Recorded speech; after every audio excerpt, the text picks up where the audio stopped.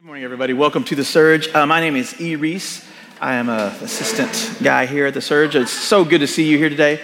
We are continuing our Living in Babylon series today. We're in Daniel chapter 5, which is the passage on the writing on the wall. So I thought a little graffiti might be just the ticket.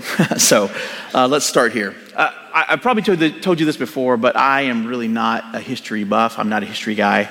I do think that those who do not study history will be the people that are doomed to live more interesting and productive lives. It's kind of, no, just kidding. History is not my thing. It's not something that I've studied. I've gotten a little bit around the edges with literature and some of the other things that I've done, but it's not my thing. However, this message drove me to a little bit of history that was actually fascinating, and it starts here. The Medes and the Persians are coming. The Medes and the Persians are coming. Now, in about 530 BC, the Medes and the Persians really came into their own. They took over Asia. They swept into the Middle East. They rolled into what we would call now Afghanistan and Turkey. And now their attention is turning to the south and the west. And the only thing standing in their way to being the world power, the world dominating power, is Babylon. The same Babylon that Daniel is in, the same Babylon that Shadrach, Meshach, and Abednego are in, that the Jews have been taken into captivity with Nebuchadnezzar, and the chapters that Dwayne has led us through the last few weeks.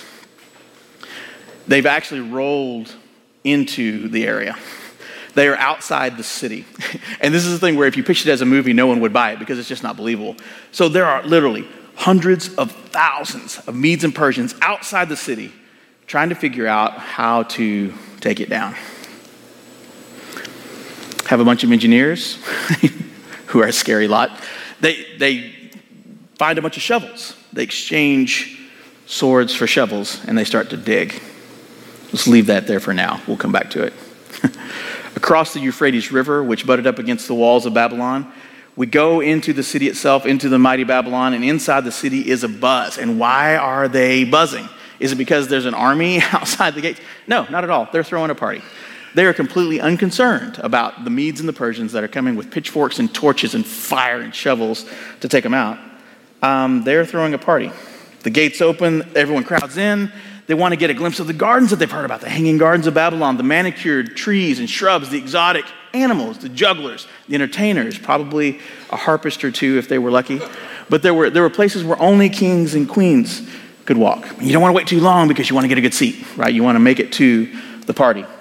The drinks come out, the good stuff, the alcohol starts flowing, the excitement picks up, sobriety starts to fade, people start to loosen up, and all kinds of fun and, dare I say, weirdness starts to occur. So those up front hear the command, and they're like, The king has stood up, and he makes a call. These first 4 verses in Daniel chapter 5 are really interesting. It's just a messed up story. So let's start with verse 1. So it says this. King Belshazzar made a great feast for 1,000 of his lords and drank wine in front of the 1,000. Just as a side note, before we get too far into this is one of the things that captured me about this passage. It's a fun fact. Every single time that there's a historical tidbit in Scripture that doesn't seem to match up with what we know about history, over time the Bible's proven right. Every time. And so the first thing that we notice here is King Belshazzar. Well, wait a minute. Who's King Belshazzar? Weren't we King Nebuchadnezzar? What happened to Nebuchadnezzar? Well, we've had 65 years since Daniel and his friends were taken from Jerusalem into Babylon. Some time has passed, and Nebuchadnezzar's gone his way, and their other rulers have risen up in his place. So we're almost a generation down the road.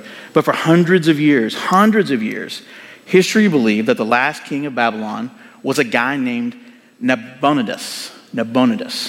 Everybody knows that he was the last king. No mention of Belshazzar at all, none.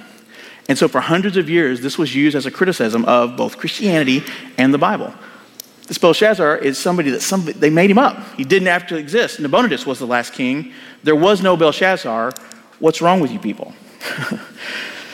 Until the last century, when they found Nabonidus chronicles in an archaeological dig, they unearthed them just south of Babylon, and in those, the last king of Babylon tells of his last years. He talks about the temples he built. He talks about the cities he fortified. He talks about his retirement in Arabia when he left his kingdom to his oldest son named Belshazzar. And so, once again, the Bible is proven right. It's kind of cool. The Bible is true, and the truth will stand up to scrutiny. And this has happened not one time, but more than 2,000 times. So the Nabonidus cylinder is right now sitting in the British Museum of History. And for hundreds of years, the criticism that the Bible was false and untrue has a big eraser over that part of it, right? In 539 BC, the oldest son, Belshazzar, took over as reigning king of Babylon. It's one of the reasons I really love the Bible. Move on to verse 2. So Belshazzar, who actually existed, when he tasted the wine, commanded that the vessels of gold and silver that Nebuchadnezzar his father had taken out of the temple in Jerusalem he brought, that the king and his lords, his wives, his concubines might drink from them. They brought in the golden vessels that had been taken out of the temple, the house of God in Jerusalem. And the king and his lords, his wives, and his concubines drank from them. They drank wine and praised the gods of gold and silver, bronze, iron, wood, and stone. Now you can see that phrase a lot, that Nebuchadnezzar is his father. Understand that it's not his literal father. His literal father was Nabonidus. It's a lot like referencing our founding fathers of the U.S. or saying that the Jews who talk about their forefathers who dug this well. It's that kind of thing. But we see that Belshazzar is throwing a party, but it's not just any party. Remember, there's an enemy camped outside the gates. It's a particularly arrogant party. It's a party showing that he is not concerned. He's unafraid. You can't touch me. And to be fair, he has a point. Walls are 100 feet thick. They're massively high. There are guards and gates. He's totally fortified. No one's getting in that he doesn't want in, so he throws a party. But the way he does that is in a way that mocks God. He takes the things that were consecrated for use by the priests, for use in worship, and he brings that into a drunken, debauched setting and is actually making mock of God. What he's saying is, we took down the Jews, we took down their God. We'll take down the Medes and the Persians. It's no problem. But then something happens, and things start to change. In Daniel 5, verse 5, it says this: "Immediately the fingers of a human hand appeared and wrote on the plaster of the wall of the king's palace opposite the lampstand. And the king saw the hand as it wrote. Then the king's color changed, and his thoughts alarmed him, and his limbs gave way, and his knees knocked together. And the king called loudly to bring in the enchanters, the Chaldeans, and the astrologers. The king declared to the wise men of Babylon, 'Whoever reads this writing and shows me its interpretation shall be clothed with purple and have a chain of gold around his neck, and shall be the third ruler in the kingdom.'" Freaked him out. So why the third ruler in the kingdom? The Nabonidus Chronicles tell us that Nabonidus was still the emperor. He was still the main guy. Belshazzar was number 2. So the highest position that he could offer outside of himself was the third place of position and power. Look at verses 8 and 9. "All the king's wise men came in, but they could not read the writing. They could not make known to the king the interpretation. Then King Belshazzar was greatly alarmed, and his color changed again, and his lords were perplexed. And the queen, because of the words of the king and his lords, she came into the banqueting hall, and the queen declared, 'O king, live forever. Let not your thoughts alarm you or your color change. There is a man in your kingdom in whom is the spirit of the holy gods. In the days of your father, light and understanding and wisdom, like the wisdom of gods, were found in him. And King Nebuchadnezzar, your father the king, made him chief of the magicians, the enchanters, the Chaldeans, and astrologers. Because an excellent spirit, knowledge and understanding to interpret dreams and explain riddles, solve problems, were found in this Daniel, whom the king named Belteshazzar. Now let Daniel be called, and he will show the interpretation.'" And just a side note, this is not a new thing. Women can find things. In our house, I have a vague sense that we own scissors, and they're somewhere. They might be downstairs. I'm not sure. But Karen, can you help me find the scissors? Is there any women who can identify with this? My hand could actually be touching the object. I can't find it unless there's a female to help me to get to where that is. If there's a particular pot or a document, you can ask me about that. I can verify that it exists, but Karen is the one who can actually get it for you. But here's what we need to know. Women are very wise. In times of crisis, you should listen to them, right? It's a good thing to do. They have a great perspective. You should listen to what they have to say because it might save your kingdom if you listen. Okay. Anybody out there? That good? Okay. going on with the story. Daniel 5, verse 13. Then Daniel was brought in before the king. And the king answered and said to Daniel, "You are that Daniel, one of the exiles of Judah, whom the king my father brought from Judah. And I've heard of you that the spirit of the gods is in you, that light and understanding or excellent wisdom are found in you. Now the wise men and the enchanters have been brought in before me to read this writing and make known to me its interpretation. But they cannot show the interpretation of the matter. But I've heard that you can give the interpretation and solve problems. Now if you can read the writing and make known to me its interpretation, you shall be clothed with purple, have a chain of gold around your neck. You shall be the third ruler in the kingdom." And boy, can you smell the delicious irony. Belshazzar picks up the goblets of gold from the temple. He's mocking God. He's conquered God. But guess what? Now he needs him, right? And so his tune starts to change. He's forced to call on the very God he's mocked. And this is where it gets good. I'm not sure I have the slides in for this one, but let me read it to you. Continuing on in Daniel 5. Then Daniel answered and said before the king, "Let your gifts be for yourself. Keep your stuff. Let your rewards go to another. Nevertheless, I will read the writing to the king, and I will make known to him the interpretation. O king, the Most High God gave Nebuchadnezzar your father kingship and greatness and glory and majesty. And because of the greatness that he gave him, all peoples, nations, and languages trembled and feared before him. Whom he would, he killed, and whom he would, he kept alive. Whom he would, he raised up, and whom he would, he humbled. But when his heart was lifted up and his spirit was hardened, so that he dealt proudly, he was brought down from his kingly throne, and his glory was taken from him. He was driven from among the children of mankind, and his mind was made like that of a beast, and his dwelling was with the wild donkeys. He was fed grass like an ox, and his body was wet with the dew of the heaven, until he knew the Most High God rules the kingdom of mankind and set over it whom he will. And you, his son, Belshazzar, have not humbled your heart, though you knew all of this. But you have lifted up yourself against the Lord of heaven, and the vessels of his house have been brought in before you, and you and your lords and your wives and your concubines have drunk wine from them. And you praised the gods of silver and gold, of bronze, iron, wood, and stone, which do not see, they don't hear, they don't know, but the God in whose hand is your breath, and whose are all your ways, you have not honored. And Daniel, in this moment, and in many moments, steps into the role of a prophet, speaking truth to power, right? And the role of the prophet is this. It's very simple. They speak the picture of God's working, past, present, and future, right? And Daniel reminds them, look, this is a lesson that God has taught Babylon before. Did you not get Nebuchadnezzar's memo? Did you not read chapter 4? What are you doing? And he brings it into the present and says, listen, the God that you are mocking is the one that holds your breath in his hands. You've got to cut it out. Well, think about what you're doing. Think about where you are right now. And it's not ironic. It's ironic that right outside the gates are the Medes and the Persians clamoring to have his head.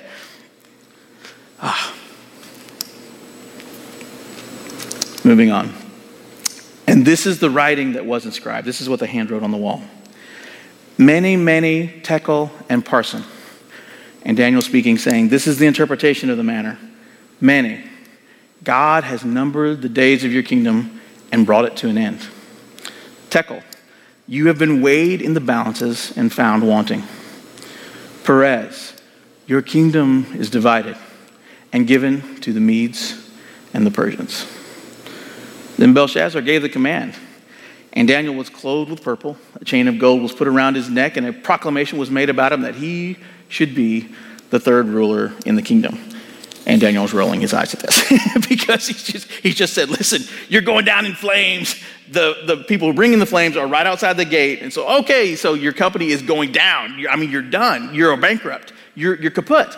Great. You're now an executive vice president of the company. And Daniel's going, oh, thanks a lot. I really appreciate that. Great. That's good for me. Because in verse 30, it says this, that very night, Belshazzar, the Chaldean king, was killed. And Darius the Mede received the kingdom, being about 62 years old. Let's go back to the engineers with the shovels. At this time in history, a walled city was a thing. There was no technology or apparatus to get into a walled city very well. It's why Jericho was an issue. It's why Babylon was an issue. And in Babylon, it was a particular issue because the Euphrates River was a thing. The walls were literally 100 feet thick. And this was 539 BC. Catapults didn't come around until the 400s. The Chinese didn't start using trebuchets until about that time. So we are 100, 150 years from, no kidding, siegecraft to chuck rocks and flames and stuff at walls to bring them down. I mean, what did you do? What did you do? It's basically an unsolvable problem. The tech of warfare had not yet been built to take down a wall. And there was no plausible way that they could get it done. But you know what? Give engineers an unsolvable problem, smart guys with a shovel and some tools. It's kind of amazing what they can cook up. The Greek historian Herodotus wrote this. Hereupon the Persians who had been left for the purpose of Babylon by the riverside entered the stream called the Great Euphrates, which had now sunk so low as to reach about midway up a man's thigh, and thus they got into the town. He goes on to describe how they literally diverted the river. They dug a bunch of stuff. They bottomed the riverbed. They diverted the river, which lowered it, which allowed them to go underneath the wall. They just literally walked into the city by diverting the river that no one would have thought about. So Cyrus the Great punched a hole in the riverbed. They let the water go out. It flooded the lower valley, and the greatest barrier and giant river became a nice little stream, and they walked in and literally took the city in a night. So here are three things that I want to pull from this chapter. First one is this. It's going to sound so simple when you say it out loud, but I think it's something it's a good reminder from 5 that we need to hear. There is danger outside the walls. Pay attention, right? Does that make sense? There is danger outside the walls. There are times when life is hard. And guess what? We have an enemy. We all live with danger outside of our gates.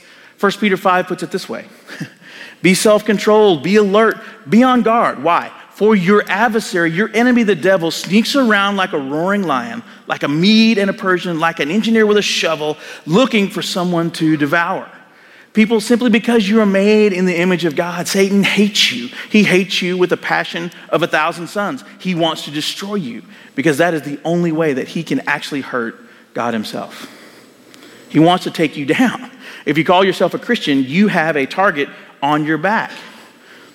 Be alert. There is danger outside the walls. It's real.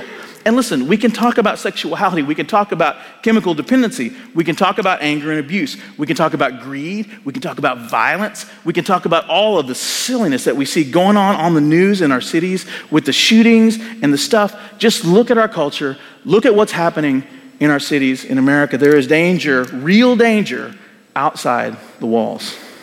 We need to pay attention. The harder thing is this, as if that's not hard enough. Don't forget the actual danger that was being faced in this passage, right? They weren't thinking about the Medes and the Persians. Why? Because they were laser focused on what? Entertainment.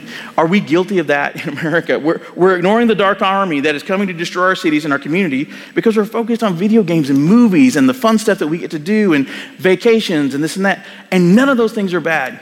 None of those things are evil, but they can be a distraction, right? And when we forget about the darkness that's looming and throw a party, we're not where we need to be.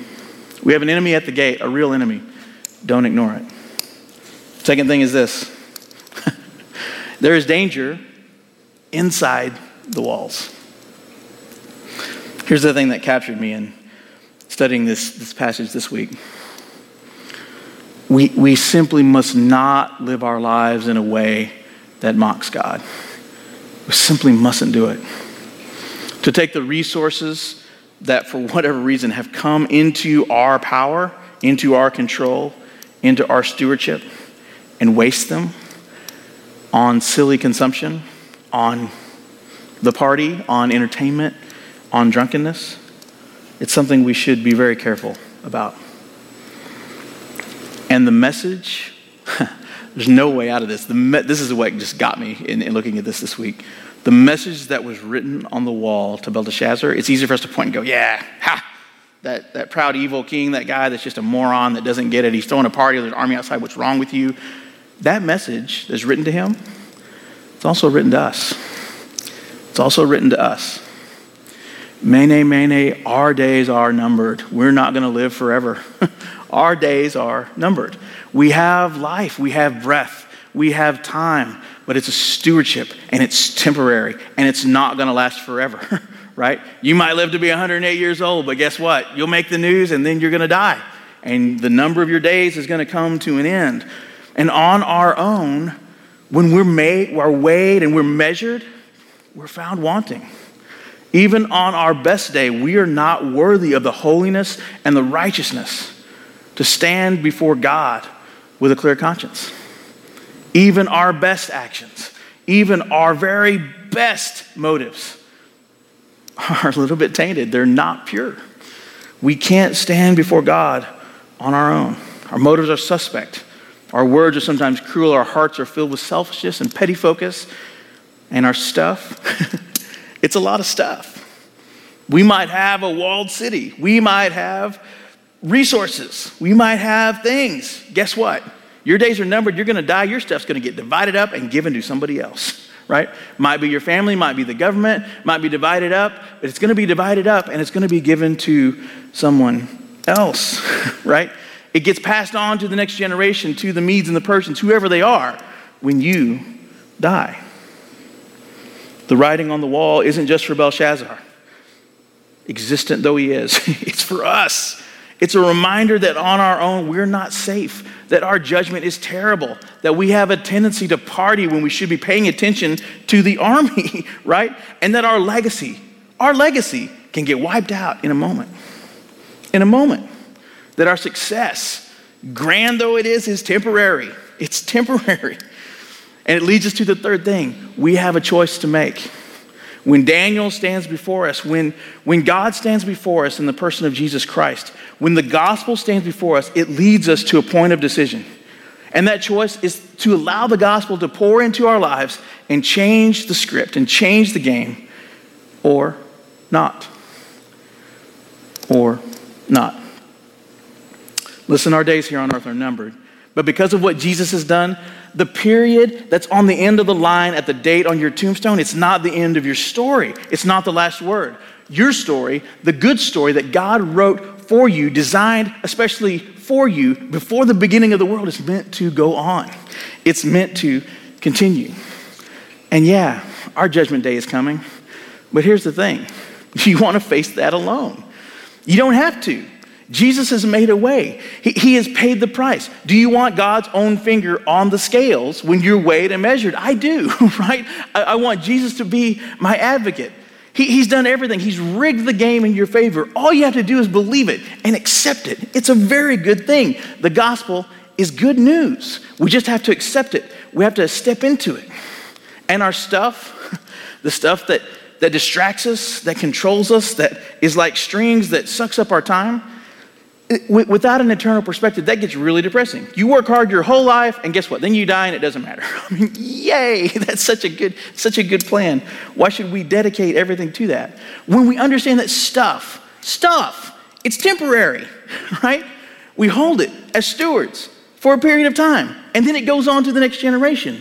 It makes it really easy to be open-handed, right? It makes it really easy to be free with your stuff. When you understand that it's God's, He gave it to you, He can take it away. It's going to get taken away when you die anyway. What are you hanging on to it for? Be generous. Be generous to your children. Be generous to the next generation. Use your stuff to invest in the thing that's coming next. Go where God would want you to go. It makes it easy for us to be generous. And the truth of the gospel, it sets us free from the tyranny of greed, the tyranny of acquisition.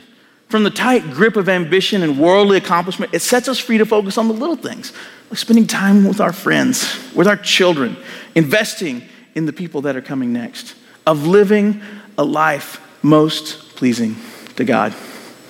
Listen, there's danger outside the walls. Pay attention. There's danger inside the walls. Guard your hearts. And these dangers drive us to a decision. But it's the divine opportunity of the gospel that can shine out in our lives in a way that is profound and deeply satisfying. Deeply satisfying. Let's pray. Father, I just want to thank you for this day that you've given us and for the wonderful words of your grace. Thank you for the reminder of this story. Thank you for the reminder of the dangers that are real. Thank you for the reminder of the remedy that you provide. And Lord, I pray that you would speak and sing over us, that your amazing love would just shine into us and out of us, that you would lead us to where you want us to go. And we thank you for everything that you're doing. In Jesus' name, amen.